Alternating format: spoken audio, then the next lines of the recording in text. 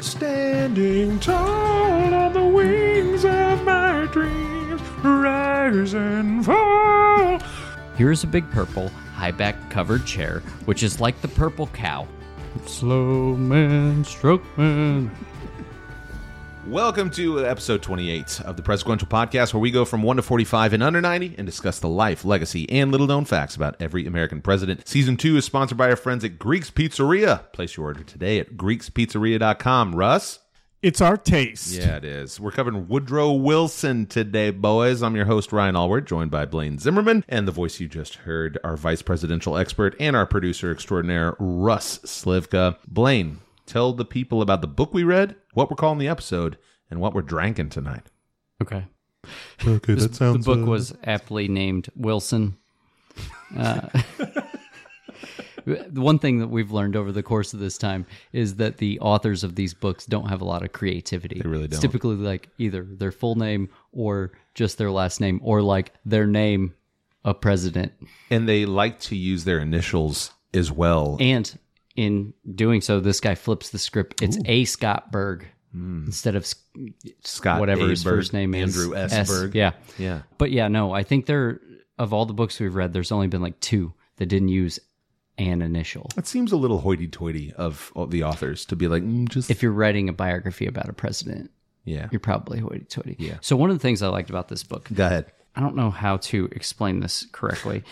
All the pages on the long edge are of a different length. Yeah, it's... So it almost looks like looking at like an old Bible. It's like a rough cut. Yeah. Yeah. It's on a clean side. It pleased me as I was reading the book. The aesthetic. Yes. It's Is it pleasing an to you. aesthetic if you're touching it? Yes. It's very tactile. Yeah, but I thought the aesthetic was just the looks. The look. Well, it looks pretty cool, though. You Right, don't have to but- touch it. Okay, fine. That's what she said. It does make changing or turning the pages difficult at certain points where you have to use the bottom. You can't do the side. Sure. Yeah. All right. Go ahead. The book, though. What was Written the name in of it? 2013, it's Wilson by A. Scott Berg. 743 pages. And our running page tally now, 27 presidents in, is 11,965. That's a lot of pages. That's a lot of miles. Several If I made that joke, I feel like I have. This episode is called The Pioneer. Because as I was reading through it, there were a lot of firsts. And like I feel like we're going to have to cover a lot of his firsts throughout the episode. Yeah. So you're going to end up being like, at the end, like, well, we talked about this, but he was the first president that did this. That's true. So to drink tonight, thanks to our mystery Ghostbusters drink sponsor, Codename Venkman. we have selected Old Forester's 1920 Prohibition style. I like it. And you'll find out why maybe Prohibition style makes sense later in the episode. It was bottled as a medicinal whiskey, 117. Yeah, that's how West they got Main away with Street. it. Yeah. No, this is medicine. No, it's medicine, though. We need this to survive. And it is tasty. It'll put some hair on your chest. Cheers, boys. A little 1920, a little Woodrow Wilson. Get it in here. Cheers. A lot of cheering. clinky. There we go. All right, what do you guys remember about Woodrow Wilson from social studies? High school government class. Russ, why don't you start first? Nothing. Okay. Blaine. World War I. Was that it? Prohibition. I think, yeah. I remember the League of Nations, vaguely. And I remember that he was just overall kind of fancy. Oh, yeah. Like he wore a top hat. And yeah, he was a little bougie. Well, yeah, there's a lot. There's a lot in there. There's a lot in there. Let's dive into his early life, shall we? Here we go. All right, well, Thomas Woodrow Wilson was born on December 28th, 1856 in Staunton, Virginia. Although he was born in Virginia and raised in Georgia and South Carolina, his Southern heritage differed from his parents' upbringing. What day did you say he was born? December 28th, 1856. That's actually disputed. Oh, is it?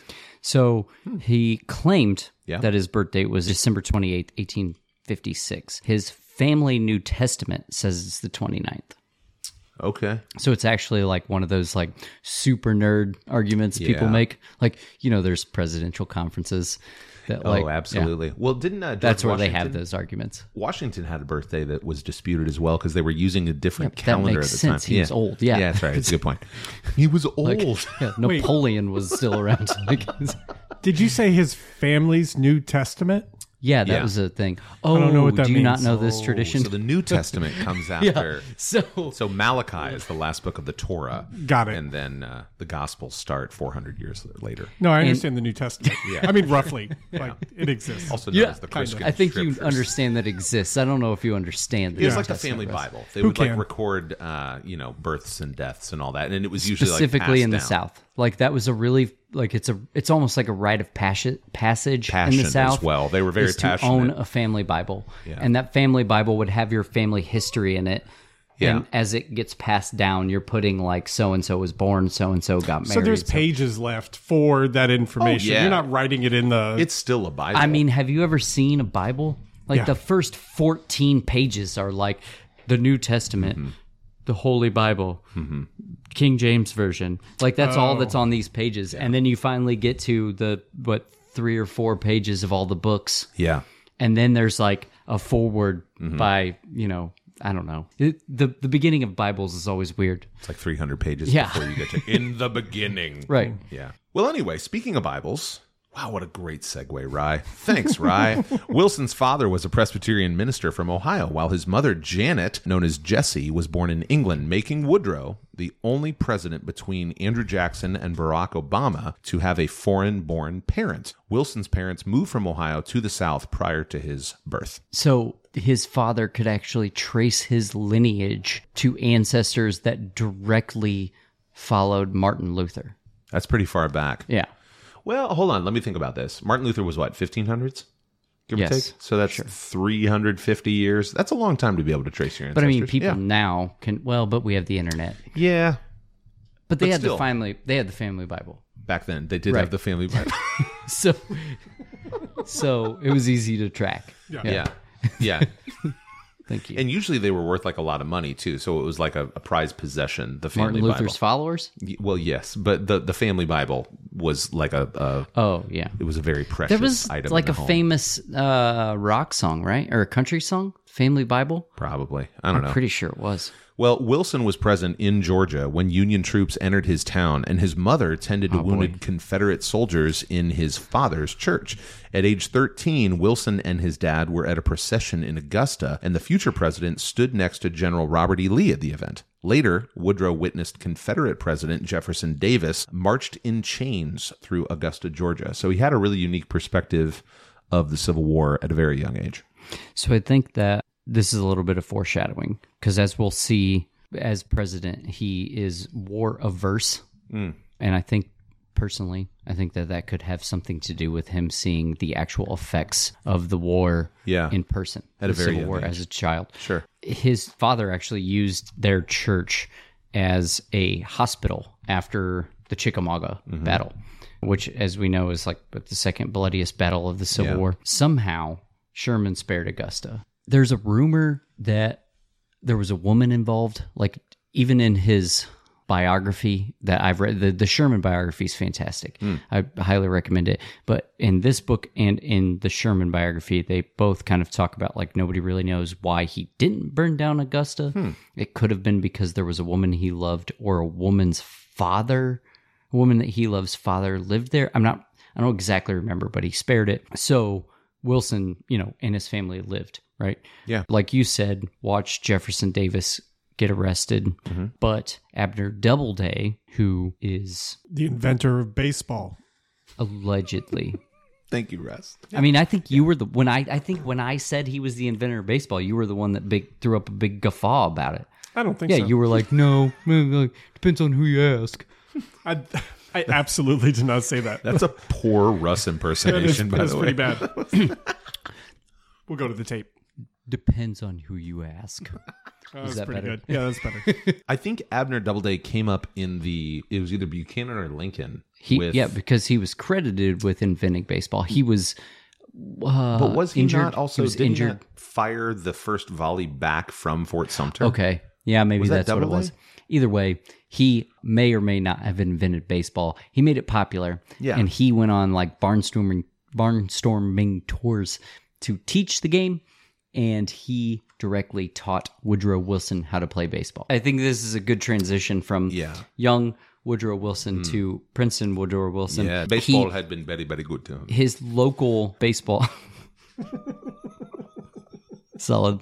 Great Sammy Sosa reference, Ryan. There you go. His local baseball league he wrote the Constitution for Oh, that's adorable. because it was just introduced to the South. Do you remember the first college he went to before Princeton? Davidson? Yeah. Do you Yeah. know who else went to Davidson? I don't even know where Davidson is. It's in North Carolina. I don't know. who So went to this will Davidson. be. Do you know who I'm thinking of? I think so, yeah. Okay. So this will be the second person that I will ask the question. Okay. Second person from a North Carolina college that I will ask the question, who was more of a famous alum, the president that came from the school or the basketball player? So if you remember, Tyler went to North Carolina, Yeah. as did Michael Jordan. Ah. Woodrow Wilson went to Davidson, Yeah. as did Steph Curry. Oh, that's fun. Yeah. But Golden State Warriors. I don't know. Three-point shooter. Yeah. you know. Yeah. I don't know that we can consider Woodrow Wilson an alum because he was only there for a year and then Yeah, transferred he was to there for a Princeton. hot minute. Yeah, College of New Jersey at the time. transferred to Princeton in 1875. He graduated 4 years later, ranking 38th in his class of 167. While he was there, he fashioned a business card in his finest penmanship that read, quote, Thomas Woodrow Wilson, Senator from Virginia. So he had some political aspirations even as Just an imagining undergrad. the scene in American Psycho when they're comparing business cards. Yeah. It's a great scene. Yeah, that was him. Well, he went on to study Hold on. at... We sorry. can't gloss over Princeton that quickly. He had never heard the Star Spangled Banner before getting to Princeton. I was telling a friend today that the Star Spangled Banner's first verse that is sung most often is... the only one we're allowed to sing out loud. Start to finish, it's a question. Another fun fact about the Star Spangled Banner, it was written to the tune of a British drinking song that was popular. No, I at the didn't know time. that. Yeah. So he was really overactive in his extracurriculars at Princeton. He was very extra about them. The president of the baseball team, the football coach. Wow. Wow. Yeah. And an editor of the paper, all while an undergrad. Gosh, how was he the football coach? Well, I guess What it was is a probably like president of a baseball team? Yeah. I don't know. Maybe a modern day like GM, maybe? Well, no, you don't need a GM in college. Yeah, I guess you're right. Yeah. The president of the baseball team. He was very depressed to have to leave. He loved Princeton. He promised he wouldn't join a secret society or a Greek letter fraternity. He loved every moment that he was there. He was depressed to leave. So what did he do naturally? Well, he went on to study law. Shocking. Yeah. He was admitted to the bar in 1882 after graduating from the University of Virginia School of Law. Being a lawyer, however, was not in his liking, and he soon returned to school with plans to become an educator. He served as a professor at Bryn Mawr College until 1888. During this season, he married Ellen Lewis Axon, the daughter of a Presbyterian minister, which they had in common, on June 23rd, 1885. They would eventually have 3 daughters, Margaret, Jessie, and Eleanor. He also found time to earn a PhD from Johns Hopkins University in 1886, Step Brothers. where he also sang in the Glee Club. To date, Wilson is the only president to have earned a PhD. Was that what he was singing? Yeah, are you doing the She's scene? got size. Yeah. Was Bryn Mawr the school that the girl wanted to go to in 10 Things I Hate About You? Or was that Sarah Lawrence? Sarah Lawrence. Okay. I don't know. I haven't seen that movie. Bryn Mawr. I feel like it could. Bryn Yeah. Mawr. And I can go high like this. It's a great I scene. can go high. He Second served- time I've falsettoed for the podcast. Beautiful. He also served professor of history at Wesleyan University till 1890, and then he became a professor at Princeton, so he's back at his alma mater. In 1902, he was appointed president of Princeton, Wow, you're skipping ahead. a post that he held until 1910. Blaine, fill in the gaps. He had a stroke in 1891, which is important to bring up now. Yeah. Yeah, foreshadowing alert. As we'll see, Yeah. it's kind of important to know that he had a stroke Yeah. right after college. Yeah, he was a true strokeman. All right. Slow man, stroke man. He was prone Probably to... due to stress and overwork. He was prone to stroking. Okay. Prone to stroking. Great. But yeah, no, he did become the president of Princeton, which is really the job he always wanted. And I can relate. That's how I feel about Butler. Like, I went to Butler and I was like, this place is awesome. Like, I could just do stuff here forever. love It'd it be here. great. Yeah. Yeah. In 1911, he was elected governor of New Jersey. Wait, you skipped ahead again. All right, In boy. 1905, he attended the famous Army-Navy game with Theodore Roosevelt because it was held at Princeton. The game that Roosevelt got bored, sitting in the stands and came down and stood on the Navy sideline, and then at halftime walked to the other side. Punched a moose in the face. And then in 1906, suffered his second stroke. Oh, gosh. You keep jumping over the strokes. I know. Do you have any other strokes that happened in Wilson's life in his time at Princeton? No. Those were the different strokes. It took those different strokes for him to rule the White House.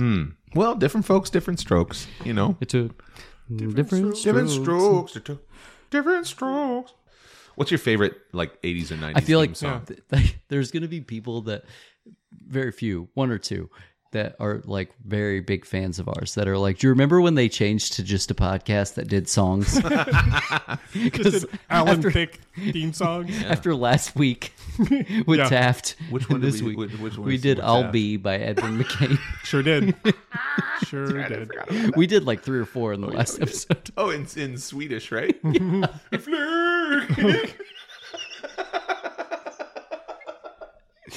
This is what happens when we get out of the obscure ones and we get to the ones that people know about. We're like, they already know this stuff. Let's just roll with it. It's fine. Yes, and strokes. What was your favorite 80s or 90s show theme song? I'll include Saturday morning cartoons. Show me Just that smile. yeah. Oh, show me that smile. Yeah, Growing Pains. That's a good one. waste another Minute on your cry. I think it's the first time we've ever harmonized. No, it's the second we harmonized in Cleveland for sure. Russ's favorite definitely would have been Oh, okay. I feel like Webster. Obla-dee, Obla-da, Obla. Life I Goes did On. I did like that show. Starring Russ Porky. is a giant fan Yeah, of I am. Life Goes You like On. that show? I do. I like that show. Huge fan.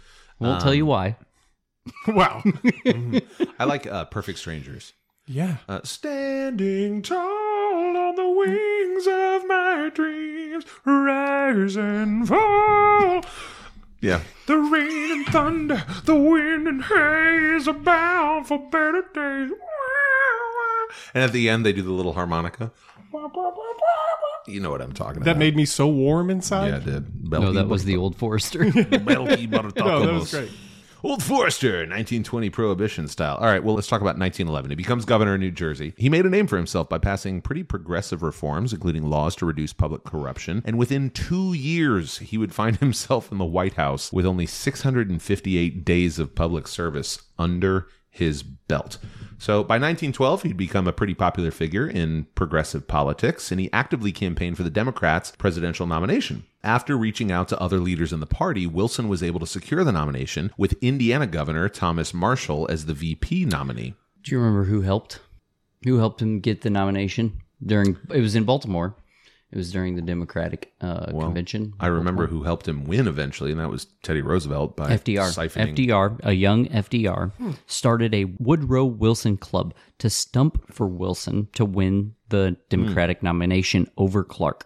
So he passed out buttons like he and his boys just rolled down to Baltimore. Literally Started- rolled down. Rolled down. Oh, I get it. I don't think it was that advanced yet. Wheelies. He was Wheelchairs weren't that advanced yet? Where they could roll? There was no. I don't think squares. his problem. I don't think his problem was that advanced. We should fix I this think he could design. still walk, is what I'm saying. Oh, okay. He didn't have adult onset polio at that point. We can joke about it. It's been eradicated through vaccines, has it not? Yeah, that has. Yeah. Go ahead. FDR, buttons. So Yeah. he was a big fan. Yeah, he was. And he's part of the reason that he got nominated, and Wilson didn't forget it. Yeah.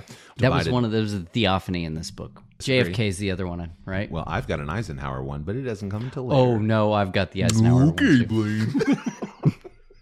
It's on the next page of my field notes. Here we go. The Republican Party was divided between heavyset Taft and Bully Roosevelt, allowing Wilson to easily win the presidency with 42% of the vote, which was actually the third lowest winning tally in history. Roosevelt received 27% of the vote, and Taft had 23% of the vote. One thing I did like about Wilson, when Teddy got shot, if you remember, couldn't campaign for 2 weeks. Yeah. So Wilson also decided not to campaign for 2 weeks. He tapped out. That's gentlemanly of him. Yeah. And Taft very, was just like, Chivalrous. yeah.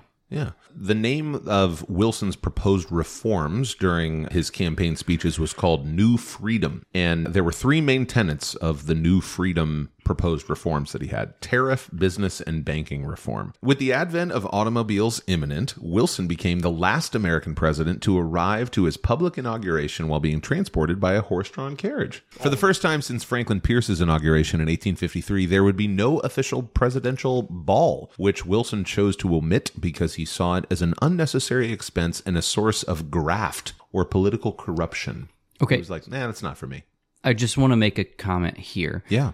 This is why I called it the Pioneer. Mm-hmm. He was the first to do so many things in office.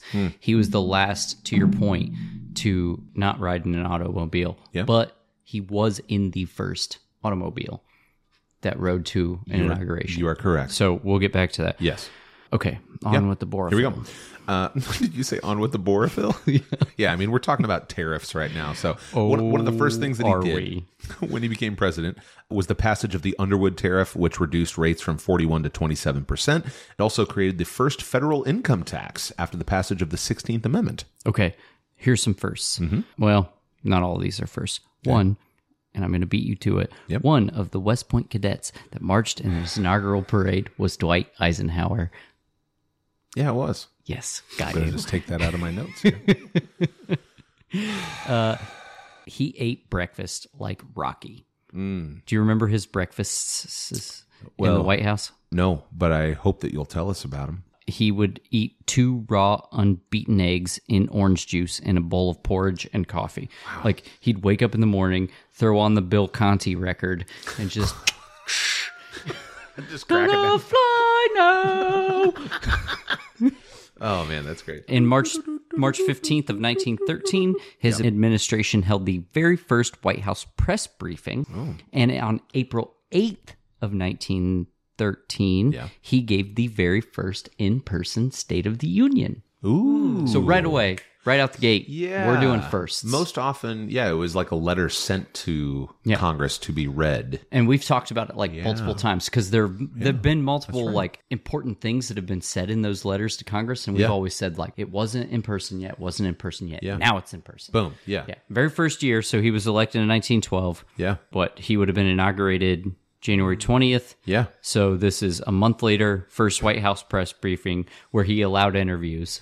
A couple of months later, or weeks, months, Ellen created the Rose Garden. Yeah, she did. You're right. You're so pissed off. I can see it in your eyes. I'm taking all of them. No, I love. Here's what I don't have written down, his last words, so you still get that. Don't touch my hand. That was adorable, by the way. Well, it's interesting you mention all these first because within 3 months of him being president, not only the 16th, but the 17th Amendment was also formally adopted. So, I mean, he's hitting the pavement hard, man. May 31st, 1913, it was formally adopted. The amendment, the 17th, provided for the direct election of senators. Prior to its adoption, senators were just chosen by state legislatures. So things are shifting politically within the landscape very early under Woodrow Wilson. Take a break. Yeah, you know what? Yes. Yes. It's been a while. Yeah, I got to process you touching my hand. Hey, we'll be right back. You're listening to The Pioneer. Blaine, you look different. Did you get a haircut? Oh, I did. Thanks for asking. Oh, it looks nice. People have been noticing more often since I've started going to Chop Chop Barbershop. Say that one more time. People have noticed more often since I've been going to Chop Chop Barbershop. Chop Chop. Yeah. It's this super cool, very clean spot over by 16th and College area. 16th and Yandis, if you will. Okay, I will. Here in Indy. Yeah, it's super cool building, old school style barbershop. Anthony always fades me up well. He leads this diverse team of 3 other barbers. All 3 of my kids get their haircuts there. Even my wife gets her haircut Oh, they there. do ladies' cuts too. From, fades to braids and everything in between. I love that. And if I wanted more info, where could I go? I would check out, personally, chopchopbarbers.com. Okay, chopchopbarbers.com. From fades to braids to kitty cuts to the coolest barbershop there is. I don't want to look bad, so I'm gonna go to Chop Chop Barbershop. Yeah. Doop, doop. Yeah. And welcome back. Hey, if you love the podcast and you're really, really enjoying it, you want to get episodes early and ad-free, join our Patreon community for $5 a month at patreon.com/presentquential. For $10 a month, you can also get our exclusive bonus episodes on other influential Americans sent to you on email every time they come out. You, at any level, will help us to be creating more and more of these episodes. Sign up today at patreon.com/presentquential. All right, Russ, you are our resident vice presidential expert. Tell us about Woodrow Wilson's VP. Thanks, Ryan. His VP was Thomas Riley Marshall from the great state of Indiana. Come on, Hoosiers. We're really good right. at vice presidents. Yeah, we really are. We do have a lot of good VPs. We are. I think I have a quote about that. According to Thomas Riley Marshall, Yep. Indiana is the mother of vice presidents, home of more second-class men than any other state. I hate that quote. I Yeah. hate That is that not. It's terrible. It's not good at all. He was from Indiana. There's actually probably not a quote I hate more than that. That's pretty good. We did have a lot of vice presidents, though. Yeah, we did. Yeah, but second... Second class is rough. Yeah. Go ahead. It's kind of hard. Go ahead, Russ. So he was born in Indiana, and his grandfather was wealthy because on his farm they found oil. Let there be blood A thing. rig. That's a great Oh, he rig. drank his milkshake. Yeah, he drank his milkshake. Yeah. I'm done. I'm done. It's a great movie. Yeah. And I slurp it up, Daniel. That's really good. And I drink your milkshake. Even like shake. I've actually been in character for months. There's good anger in there, Blaine. Well, there sure is. Russ, continue. Yeah, he was born in Indiana, but they moved around a little bit because his mom had tuberculosis and his father That'll get you. was traveling around to try to find a better climate that could cure it. Was he born in a small town, and could he breathe in a small town? He lived in a small town. He used to daydream in a small town. Go ahead, Russ. His grandfather was wealthy, so Yeah. he didn't have to work too much.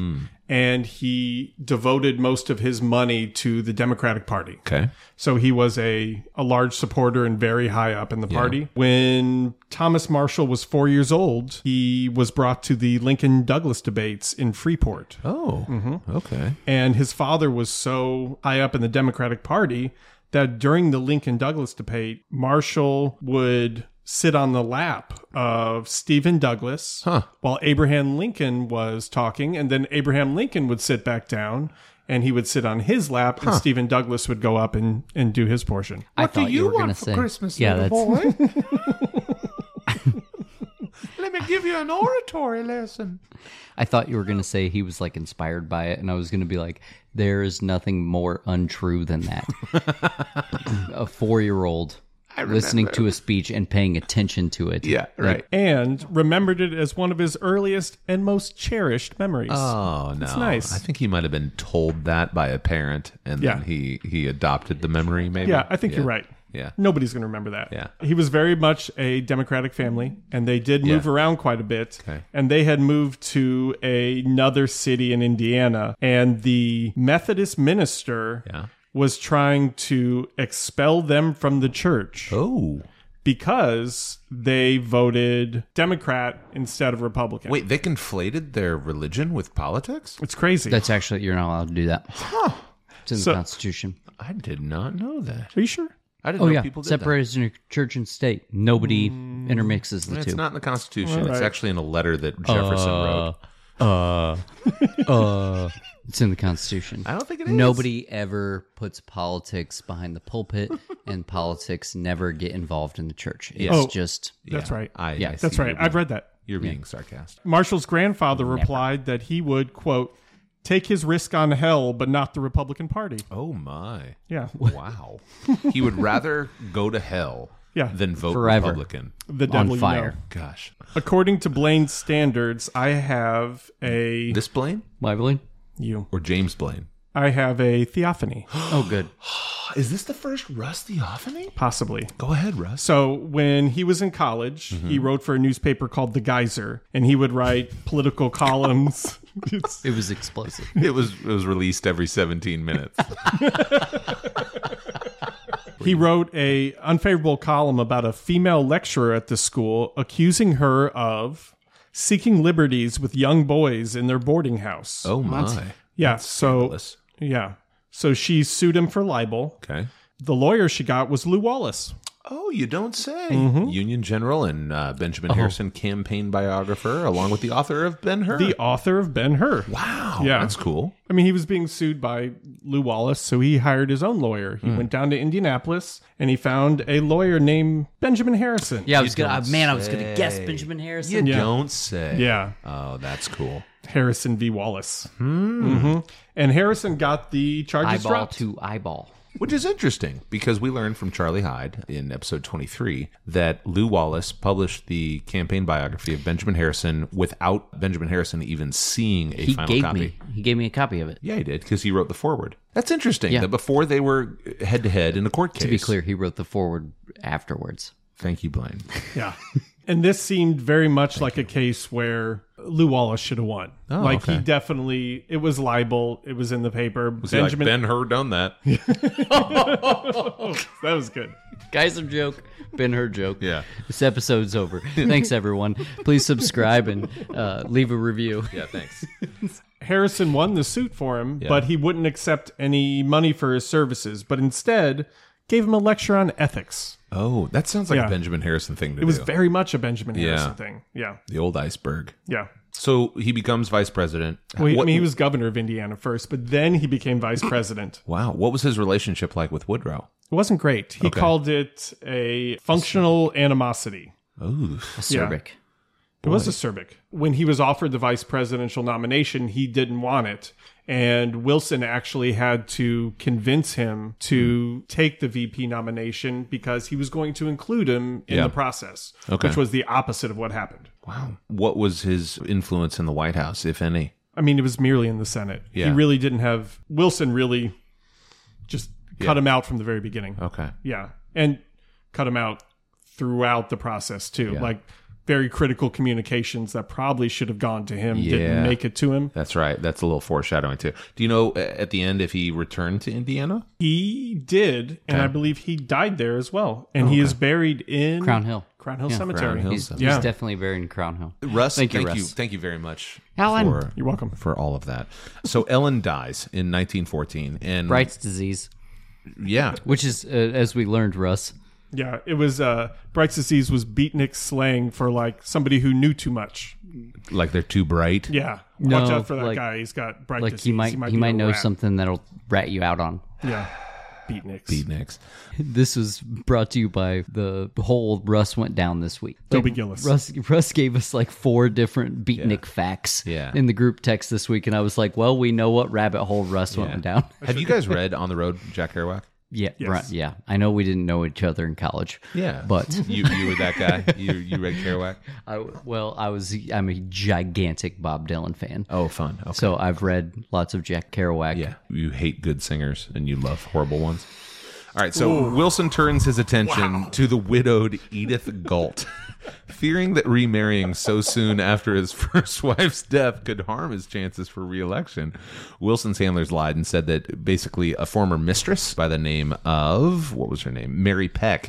Planned on selling off his love letters. Well, Wilson confessed his involvement with Peck to Edith. She married him anyway. And so Edith certainly had the right ancestral stuff to be the president's wife. Born to a U.S. Circuit judge. Pepsi background.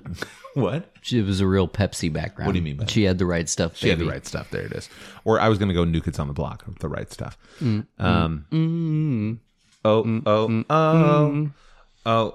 Oh. You're Woodrow Wilson's second wife.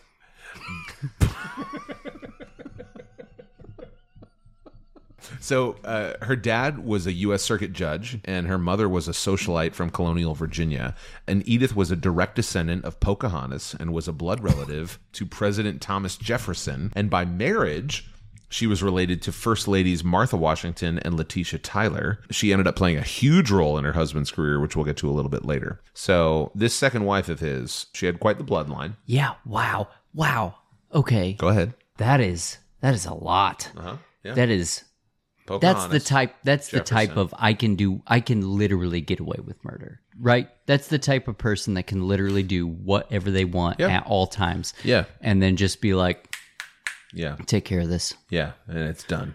Yeah. Yeah. So he believed in segregation. In fact, he actually allowed his cabinet officials to expand segregation within government departments in ways that hadn't been allowed since the end of the Civil He War. wouldn't let African Americans into Princeton. It went back before he was president. Correct. Yes. And so And there's a big thing within the last, year or two where people wanted to get rid of his bust at Princeton. And people were like, Yeah, it's the woke people. And it's like, no, he hated black people. Well, I think there was also like a hall that was named after him, maybe, or a school. Well, or I mean, something. he's probably as entrenched in the Princeton campus as Eli Lilly is at Butler. Or Jefferson would be at UVA, Yeah, I would imagine. exactly. Yeah. Yeah. Back to the film Birth of a Nation. So, Man, have you ever seen it? no. Really? No. So Why we had would to I wa- want to watch this? It's not a matter of wanting to. I watched it for film school. Let's back up for our friends at home who may not know what we're talking about. So Wilson supported this film by a man named D.W. Griffith called Birth of a Nation. Dude, it's awful. So he even included the following quote in his book, History of the American People. Quote, "The white men were roused by a mere instinct of self-preservation until at last had sprung into existence a great Ku Klux Klan, a veritable empire of the South to protect the Southern country," end quote. He did a private screening Yeah. of the movie in the White House. He was also the first president to have the first movie screening in the White House. And that's what he went with. Yeah. Uh-huh. So if you don't know about the movie, basically there's an African American that gets elected as senator. Okay. And the concern is that they, quote unquote, are going to overrun the Senate. It depicts white people in blackface, like eating watermelon and taking their shoes off and putting them up on the desks, like on the Senate floor and in Congress and things like that. And then I believe there is a rape case and the brave and mighty Ku Klux Klan come in and like save the day. Like that's the whole, and it's like 3 freaking hours of a silent movie. It is like all around painful to try to get through. Yeah. And he did a private screening of it in the White House. Yeah. Like, and we're not talking about like the apologists that are wrong, but want to be like, well, that was just their time. Yeah. Like, we're 1915. We're well past the Civil War. There was not a threat. And then Jim Crow laws, which the book, even his own biography posits, was solving a problem that didn't exist because white people and African Americans in the South had been working together and living together for decades, and it didn't become a problem until we created Jim Crow segregation laws, and now all of a sudden we can create a dividing line based on color. Yeah. I could be wrong about that, but that is definitely, I probably am wrong about that. That's definitely what the book presupposes, is that Jim Crow laws created the concept of you can't work here because you're not white. And it wasn't an issue before. What are you shaking your head about? I'm looking at all the other movies that came out in 1915. Like, Yeah. he had so many other decent options. There was like Charlie Kid? Chaplin Was the Kid? movies. I don't But think so. Charlie Chaplin, Go with that. Go with the safe one, man. Yeah, Who's there's on so many first? safe ones. That's Abbott and Costello. Yeah. That was a Doesn't little bit matter. Later. I don't know. Third It's base. less crazy than this whack-a-job movie. Yeah. Yeah. Yeah. These Jim Crow laws that he signed because he was, he claims he was bullied by Southern senators, Yeah, there was like stayed in a... effect until the stinking 60s. I think there was like a PR campaign that he tried to wiggle out. Oh, yeah, of, no, there like, was a saying- PR campaign afterwards where he was like, I didn't know what the movie was about. Like, it was your classical, like, Yeah. I did this thing, and then Right. I found out people didn't like it, so I made up this thing about how I didn't know. Yeah. This freaking Jim Crow law, it stayed in effect till the 60s, and we're still seeing remnant effects of it today. Like, second and third order effects of getting rid of it, which haven't really gotten rid of it. Ugh. It makes me angry. I like the undercurrent of just anger that's consistent, whether we're talking about that or whether we're talking about like, Abner Doubleday. anything else. Here we go. We're going to dive into World War One. All right. So World War One, or actually it was known as the Great War at the time, began in 1914 when Archduke... The war to end all wars. Yeah. Archduke Francis Ferdinand was assassinated by a Serbian nationalist, and there were agreements made among the European nations, and many of them eventually joined the war. The Central Powers, Germany, Austria-Hungary, Turkey, and Bulgaria, fought against the Allies, Britain, France, Russia, Italy, Japan, Portugal, China, and Greece. America initially was neutral, but on May 7th, 1915, the British liner Lusitania was torpedoed by a German U-boat. There were 159 Americans on board the Lusitania, and this event sparked outrage in the American public and spurred a change in opinion about America's involvement in World War II. So, second U.S. battle that was fought based on an instance with a ship. If you remember the Spanish-American War with the Maine in Havana Harbor, not a Lusitania. It's not an American ship, but a bunch of Americans on board. So it happens under Wilson's watch. I disagree. Go ahead. I disagree that the Lusitania is why that we joined World War I. It sparked the movement that eventually got us into the war, because Wilson actually kept us out for a while. He ran on a re-election campaign that the slogan was, "He kept us out of war." Okay. There was also a Zimmerman telegram. Right. How do you feel about that, Blaine Zimmerman? I have one less in. So let's talk about some of these undercurrents. There's a particular undercurrent, like the torpedo that blamed the Lusitania. So let's go on a deep dive here. Shall we? First, before we ever got into World War I, he was so enthralled with Edith that he was on dates and courting her while important things were happening in the midst of World War I, while he was trying to keep us out. He didn't think that national security and whether or not we should get into a war were more important than his love life, which is neither here nor there. He was constantly writing love letters to her. Yes. She actually first got into official business when she asked for William Jennings Bryan's resignation because he was a pacifist. She told Woodrow that he was a traitor and lambasted him, and then Woodrow Wilson went and asked for his resignation. So there's some foreshadowing for you. Good usage he of was the lambast. first president to attend a World Series game. The Red Sox beat the Phillies 2-1. So another first. Yeah. They got married at Edith's house instead of the White House, and then had a honeymoon. That was also because he knew that marrying her in the White House right after his first Still wife warm died, in the White House, it was going to be a basically. bad thing. So, like, I'm pretty sure she was still in state in the East Room when they got married. He's fine. Yeah. While he was on his honeymoon, the Germans torpedoed the Persia, a ship which killed 350 civilians. But, he was like, I can't be bothered. Here's where I think is more important as to why we joined the war. So do you know what the Zimmerman telegram was? Yeah, I've got some notes on it. It's about like Germany and Mexico, right? Germany and Mexico, yeah. We had great code crackers that were able to not only find the telegram, but understood what it was saying. Pancho Villa kept capturing and killing Americans. Yes. And he came into New Mexico, so Wilson sent Pershing after him. Yes, General John Pershing. So Pershing is a relative hero in the military world. Yeah. There's already animosity with Woodrow Wilson in Mexico before the Zimmerman telegram. Correct. Patton actually killed Lieutenant George Patton.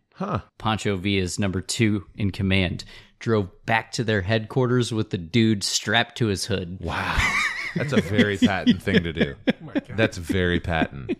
It's very Patton. So with this, a little bit of context of he was kind of out of a lot of the stuff that was happening in the Atlantic to include the Lusitania. Then the Zimmerman telegram comes out. My earlier statement, the Lusitania was the first domino to fall. I mean, Archduke Francis Ferdinand, then everybody joins up. Yes. Lusitania. Which that story's crazy too, because it was like the dude was in the wrong place at the wrong time. Yes. Ends up in a back alley, and then they made a wrong turn, and he was like, oh, there he is. Oh, there's the guy I'm supposed to kill. Right? I'm not wrong about Serbian. that, right? No, you're 100% right about that. The Zimmerman telegram was a German telegram that was urging the Mexico to invade the United States and then invite Japan to join their cause. It was a way to they distract offered the them U.S. Texas, New Mexico, and Arizona. And that's what got him to act, because he's already pissed at Pancho Villa. Correct. And Patton's down there like, I'll take him. I got this. And Pershing is... We don't need to join that war. I could just take Pancho Villa out right now. Yeah. I'll just take him I don't know if you know it. I've got his dude on the hood of my Jeep. He's right here. Yeah, thank you for that, because I did have some notes on the Zimmerman telegram. I'm glad that you, being the resident Zimmerman, your family has passed this lore down to you for centuries. Yeah, it's in our New Testament. This was an interesting tie, I thought, with John Adams. Number 2, what did we call his episode? The Voice? The Voice, yeah. So the Espionage Act of 1917 made it a crime to help wartime enemies to interfere with the military recruitment or the draft. So there was also a Sedition Act of 1918, which amended the Espionage Act by curtailing speech during wartime, and it forbade the use of disloyal, profane, scurrilous, or abusive language about the government during times of war. So part of this podcast journey is talking about how, history can often repeat itself, and just thinking about how Adams, a century earlier, plus a little bit, was doing things with the Alien and Sedition Acts that Woodrow Wilson then in 1917 and 18 was somewhat repeating a little bit as far as the powers of the free press, of speech. Basically, you cannot talk bad about the government during a time of war. Let's take a break. Yeah. And let's talk about his re-election and a little bit more about World War I. I feel like we are kind of jumping around on the timeline a little bit, but, who cares? Okay. We'll be right back. You're listening to The Pioneer, the Presequential Podcast. Hey guys, it's Ryan. If you are in the market to refinance your mortgage and want an expert to walk you through that process, you need to schedule a call today with Austin Bowman at Caliber Home Loans. Austin's been a friend of mine for years and is one of Caliber's top performing loan consultants with over 14 years of experience and expertise. Austin's number one priority is honesty. He's going to listen to your unique needs and guide you through Caliber's superior processing, underwriting, and closing process. For a smooth, hassle-free process from application to closing on your new mortgage, email Austin Bowman today at austin.bowman, that's Bowman, at caliberhomeloans.com. You can also find Austin's email in our show notes. Whatever you do, don't ask Austin about the time when he took me out for my first time golfing when we were 16 and we almost hit a goose with our cart. Guys, email austin.bowman at caliberhomeloans.com today. Hey guys, it's Ryan. If you need custom-made t-shirts for your team or organization, look no further than our good friends here in Indy, The Art Press. The Art Press is a local, eco-friendly small business that's been around for years here in Indy, designing and printing all the super comfortable shirts you may have seen through their parent company's store, Vardigan. We've worked with them on our awesome new shirts that feature Thomas Jefferson riding a fire-breathing mastodon, and our experience couldn't have gone better. If you need help creating a design or you have your artwork ready to print, Derek and the team at The Art Press can help you get your orders set up online quickly and easily. Plus, they ship everywhere and offer excellent customer service. Get a quote on your order of shirts today at theartpress.com. That's theartpress.com. Hey, welcome back. So before the break, we were talking about World War I, but we kind of glossed over Woodrow Wilson's re-election. So he was nominated to run for presidency again in 1916 on the first ballot, along with Marshall, who Russ told us about, as his VP. He was opposed by Republican Charles Evans Hughes. The Democrats used the slogan, "He kept us out of war," as they campaigned for Wilson. Hughes had a lot of support, but Wilson ultimately won in a close election with 277 out of 534 electoral votes. He was the first president to take the oath of office on a Sunday. His public inauguration was held on March 5th, 1917. He was sworn in the second time the day before on a Sunday, which I thought was kind of cool. So earlier in the episode, I said that we had a JFK theophany. This is where it comes in. And do you want to just brief the people again on what a theophany in our context is? In our context, it's when a future president shows up in a current president's story. Correct. It's This based is our off third one for this episode. Based off the theological term, talking about a pre-incarnate Jesus showing up in the Hebrew Torah. There you go. So his motto for the 1916 presidential election was America First. Foreshadowing. But that's not the theophany. Okay.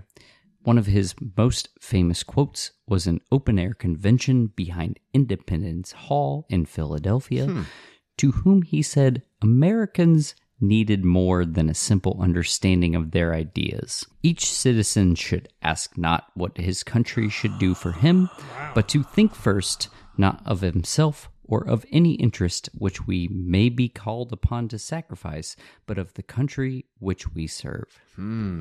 JFK has rolled off the tongue a little bit better, but JFK had to have read or heard that somewhere. 100%. Or someone did and wrote it. It was like, hey, this would be really good. So, Same party. like, real quick, I read Profiles in Courage. Yeah. I'm very strongly in the camp that JFK did not write that book. And Yeah. he may have written the foreword in the first chapter, but he definitely did not write that book. And it is also super boring. Yeah. Well, thank you for reading it for us. It was hard to get through. Anyway, so he wins, but he barely won. He won 10 of the 12 states where women were allowed to vote. So basically, women swung the election for him. Yeah. For someone who was anti-women's suffrage. He was pretty indifferent about female suffrage. Anybody that wasn't a white man. That's fair. Yeah. Yeah. There was a protest outside the White House in 1917 Oh, boy. where people picketing for women's suffrage were hauled away by police. He was horrified to learn that they were being force-fed following a hunger strike. He said he was horrified. And it caused a prison riot. When they force-fed Alice Paul, she went on a hunger strike in prison. They force-fed her, and it caused a full-fledged prison riot. Also, he had Eugene Debs arrested. We talked a little bit about socialist presidential his nominee. Version of the Alien Sedition Act. Yeah. And this is also where Russ, what's the famous FBI guy? J. Edgar Hoover. Yeah. This is where he got his rise to power, because there were all these bombings or alleged bombings or thwarted bombings where J. Edgar Hoover just started throwing out, hey, we're just going to ransack your apartment.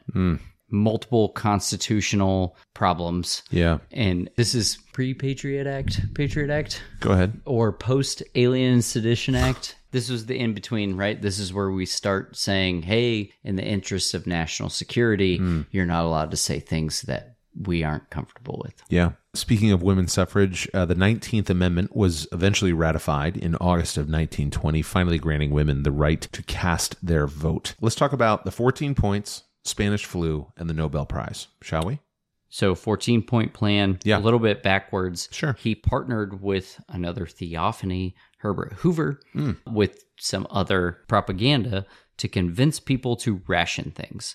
So they were collectively conserving, was the way that they worded it. Yep. Meatless Monday, wheatless Wednesday, basically convincing people to do things in the name of patriotism. Yeah.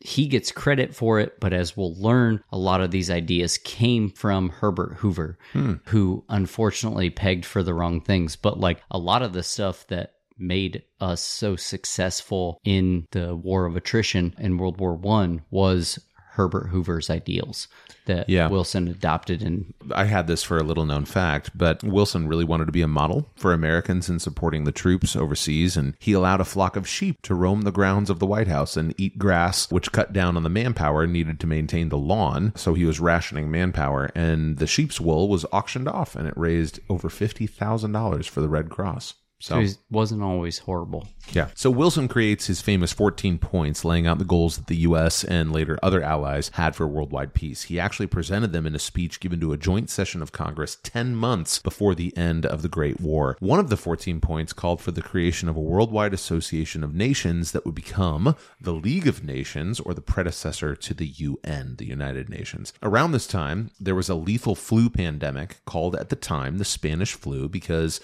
Spain's King Alfonso XII became its most publicized survivor. So it had nothing to do with the origin of the pandemic, but it had to do with the most famous survivor of the pandemic. And it would be responsible for half the deaths of American soldiers fighting the war. The Black Death killed 75 million people over 4 centuries, many years ago. This pandemic infected 1 billion people worldwide, killing 100 million of them worldwide. Wait, give me the numbers on the Black Death again. Sure. 75 million people over 400 years. 400 years. Mm-hmm. This was 1 to 2 years, infecting 1 billion people worldwide, killing 100 million of them. Yeah.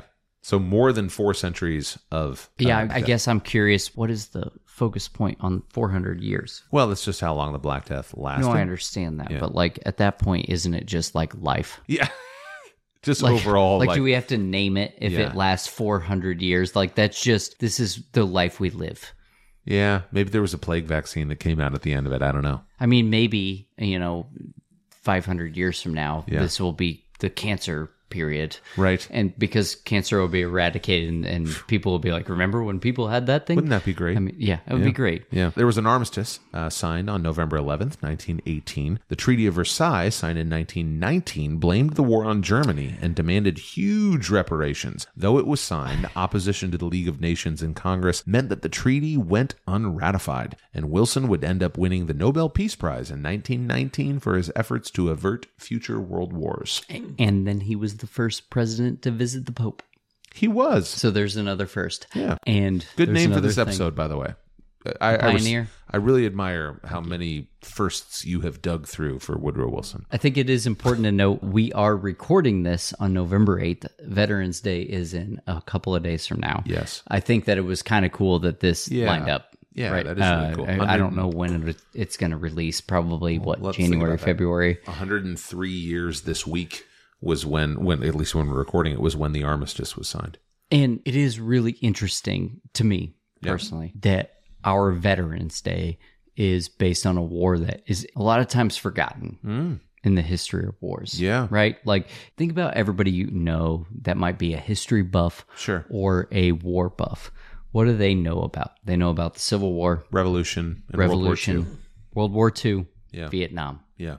maybe current OIF, OEF. Like, and then you have the folks that fought in Desert Storm that want to make it seem like it was a big deal. Korea and World War I, Spanish-American War, all get somewhat glossed over. You're right. Yeah. World War I, I think, gets glossed over the most. And I think that the most egregious part about that is World War I was the introduction of the machine gun. Depending on which historian you talk to, the introduction of the machine gun is the most game-changing weapon that's ever come to warfare, to include the atomic bomb. Because you now have a weapon that can mass produce casualties on the battlefield from a point-to-point standpoint in a few seconds. Yeah. Like, granted, the atomic bomb is, obviously, it's a mass casualty producing weapon, but it's more of a threat of a weapon than an actual use. Sure. The machine gun, in a time where we have been single-shot reloading, you now have the ability to sit in one nest and just lay down hate for minutes at a time where no one can move. And it completely changed warfare. And I think that that gets glossed over a lot because there aren't these super famous, there's no Patton. Yeah. There's no MacArthur. Right. There's no Longstreet. There's no Lee, of World War I. Because we joined so late, we were only in the war for, a year and a half, 2 years? Yeah. I guess technically we weren't really in the war to have all these victories. We kind of joined really late. It was a war of attrition. It was already on the backside. We put our force behind the side that was already winning. So we don't have these huge wins. So we don't have the stories behind of it. And I think that gets glossed over a lot. But Veterans Day is named after it. Yeah. It was supposed to be the war to end all wars. What we didn't know was 15 years later? Yeah. We're right back in it. Yeah. I think there's a lot of things that we can learn from World War I. Yeah. And there's still, to this day, trench warfare training sites at Fort Benning. But I think that there's a nod to, understanding where you came from, right? Yeah. Thank you, Blaine. Thanks. Toward the end of Woodrow's second term, he gave 39 speeches over 3 weeks across the country and was plagued by various illnesses, including the flu. On October 2nd, 1919, he suffered a stroke, which impaired his mobility and left him partially paralyzed. Fearing the implications of having an infirm president, and with the Constitution being pretty unclear as to whether the vice president, Thomas Marshall, should assume his duties, the Wilson regime went on as usual. Owing to his diminished state, however, his wife Edith began to take on a much more prominent role in his affairs. She refused to make her husband resign and allow the VP to take over. Instead, she began what she would later call her 1 year and 5 month long stewardship of her husband's presidency, which lasted through the end of Wilson's time in office in March of 1921. If I may. Yeah, please. Right before that stroke was when they were doing the Treaty of Versailles. Versailles. As we would say in Indiana, Versailles. Versailles. I know it's Versailles. Yeah. So he started showing some signs that things might be going sideways. during the second round of negotiations, which, by the way, they signed that treaty in a place called the Hall of Mirrors. Mm-hmm. Yeah. Louis the 16th, right? Weird place to sign a treaty, right? Yeah. Like, am I signing this one? Am I signing that one? It was like, am I fat? Am I tall? Am I skinny? This is where people started wondering, like, does he have dementia? Is he having a stroke? What's going on? He got really invested in the furniture, like in the building where they were doing treating in Versailles. The greens and reds are all mixed up here, and there is no harmony. Here is a big purple, high back covered chair, which is like the purple cow, straight off to itself, and it is placed wherever the light shines on it too brightly. If you will give me a lift, we will move this to the next wall where the light from the window will give it a subdued effect. Here are two chairs, one green and the other red, and this will never do. Let's put the greens together and the reds together. And they didn't end there. He described the Council of Four meetings, how each delegation walked like school children each day to its respective corner. Now, with the furniture regrouped, he said each country would sit according to color, with the Reds in the American corner, and the Greens in the British corner, and the rest in the center for the French. That's great. Like... Good job. Great reading. Thank you. So, I guess we could have seen it coming. Yeah. That was during the negotiations, before his wife was president. Yeah. Well, let's talk about that. Yeah, because she definitely was. Yeah, so there were a lot of things that went down. So he was intellectually there. Physically, he was impaired. I think his left side might have been physically impaired. And he was basically bedridden at this point. Yeah, and basically she became this gatekeeper that locked things down. You could not even get into his room. Keymaster. She was what? Looking for the keymaster. There is no Dana, only Edith. Really, she became officially, I mean, this was before the 25th Amendment, which we've heard about a lot of. For the 25th Yeah, Amendment. it's the reason for it. So this didn't get ratified, though, until 1967, which basically allowed for constitutional measures to deal with temporary or permanent incapacity of the president in office. We heard about it, I think, when George W. Bush went under for a colonoscopy. He transferred powers to VP Cheney at the time. We heard getting called for with Trump and sometimes with Biden. So we didn't hear about any of that stuff on this podcast. No, not on this episode, but I'm saying culturally, the 25th Amendment became somewhat more of a hot topic recently, but it really started with you've got a president who is alive, who is intellectually there, but cannot perform physically whatsoever. And they were, I mean, man, they were making up every excuse for people not to be able to meet with the president. And so they really kept the VP in the dark. They kept Congress in the dark, but Edith was really running the show at this point. I agree.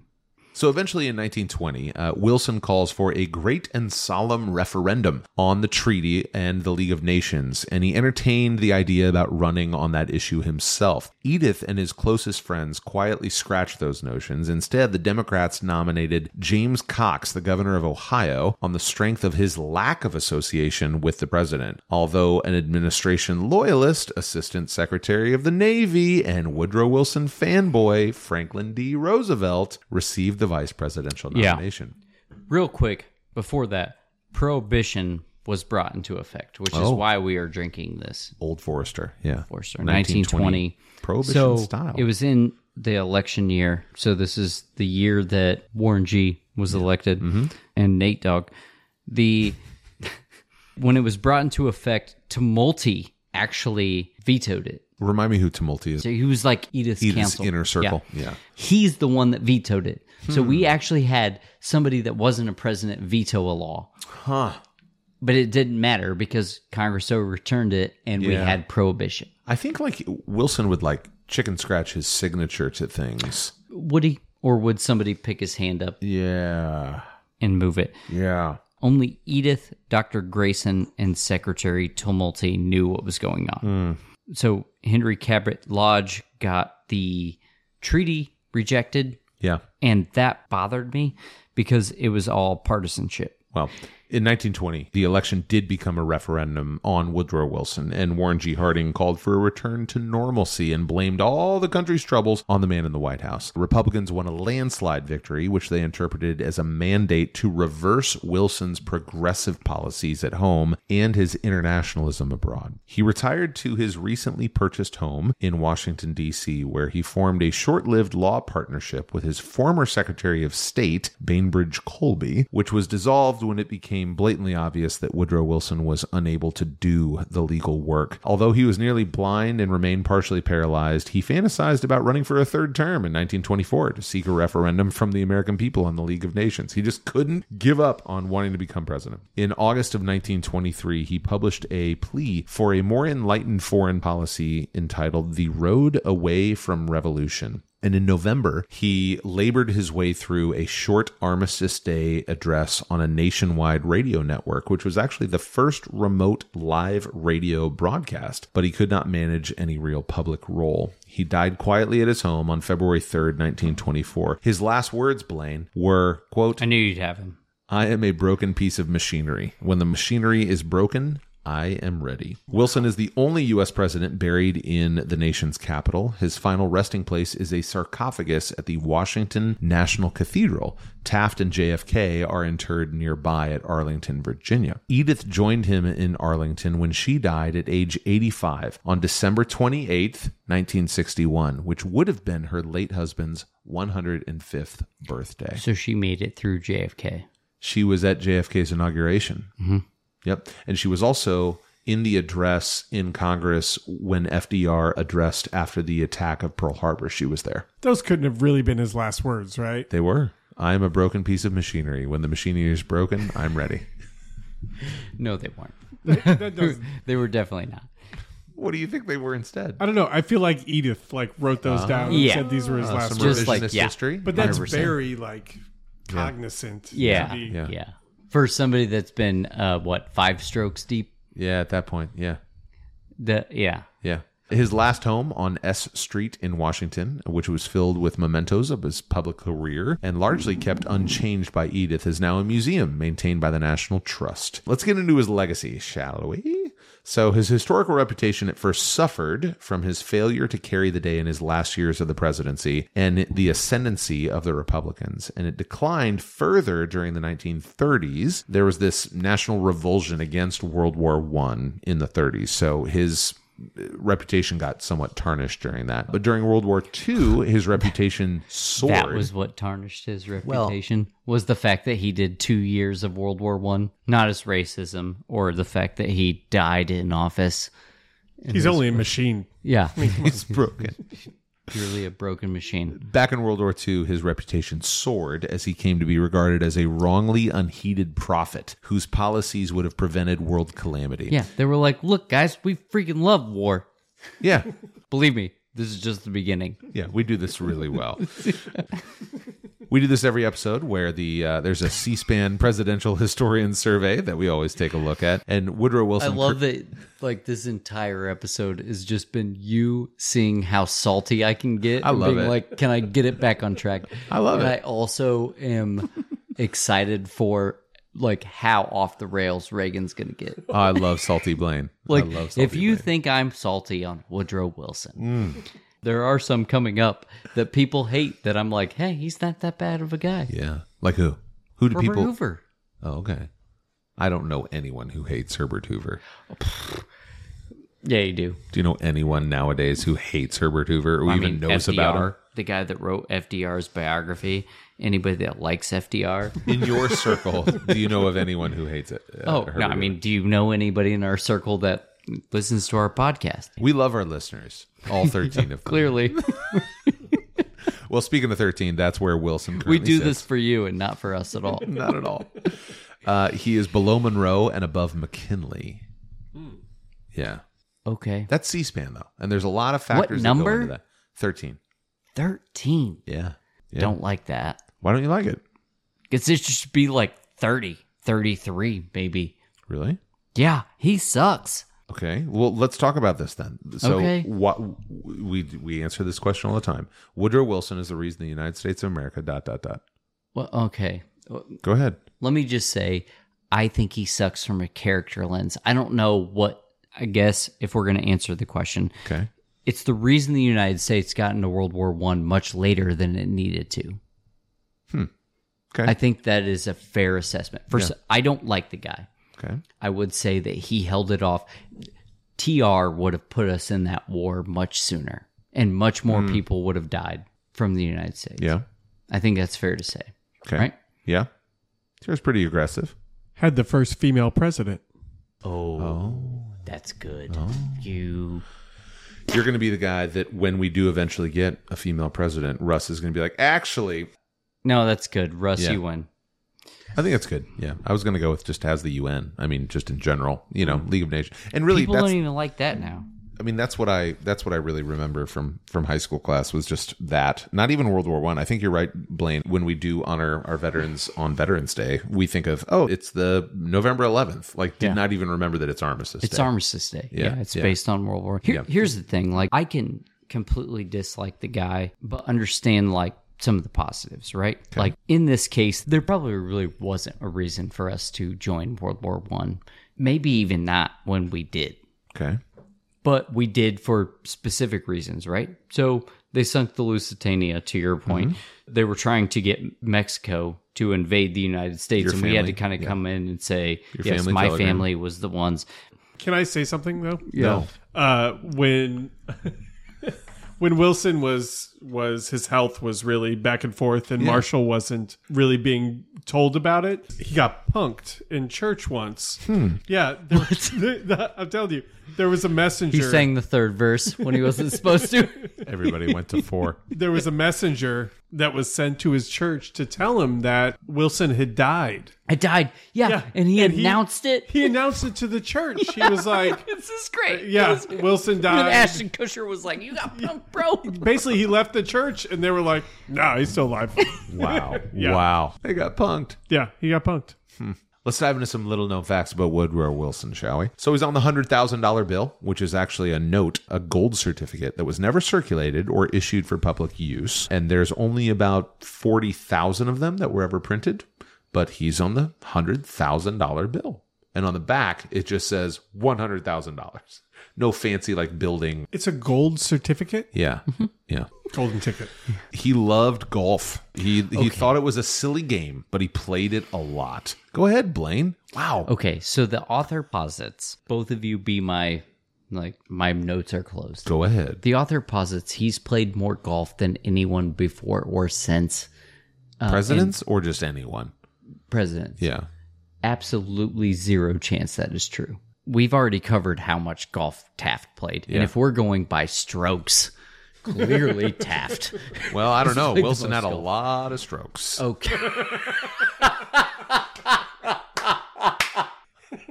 By far the best joke you've ever made in this podcast, really? Ryan. Yeah, that warms my heart. 4? No, actually, sir, you've had 7. Yeah.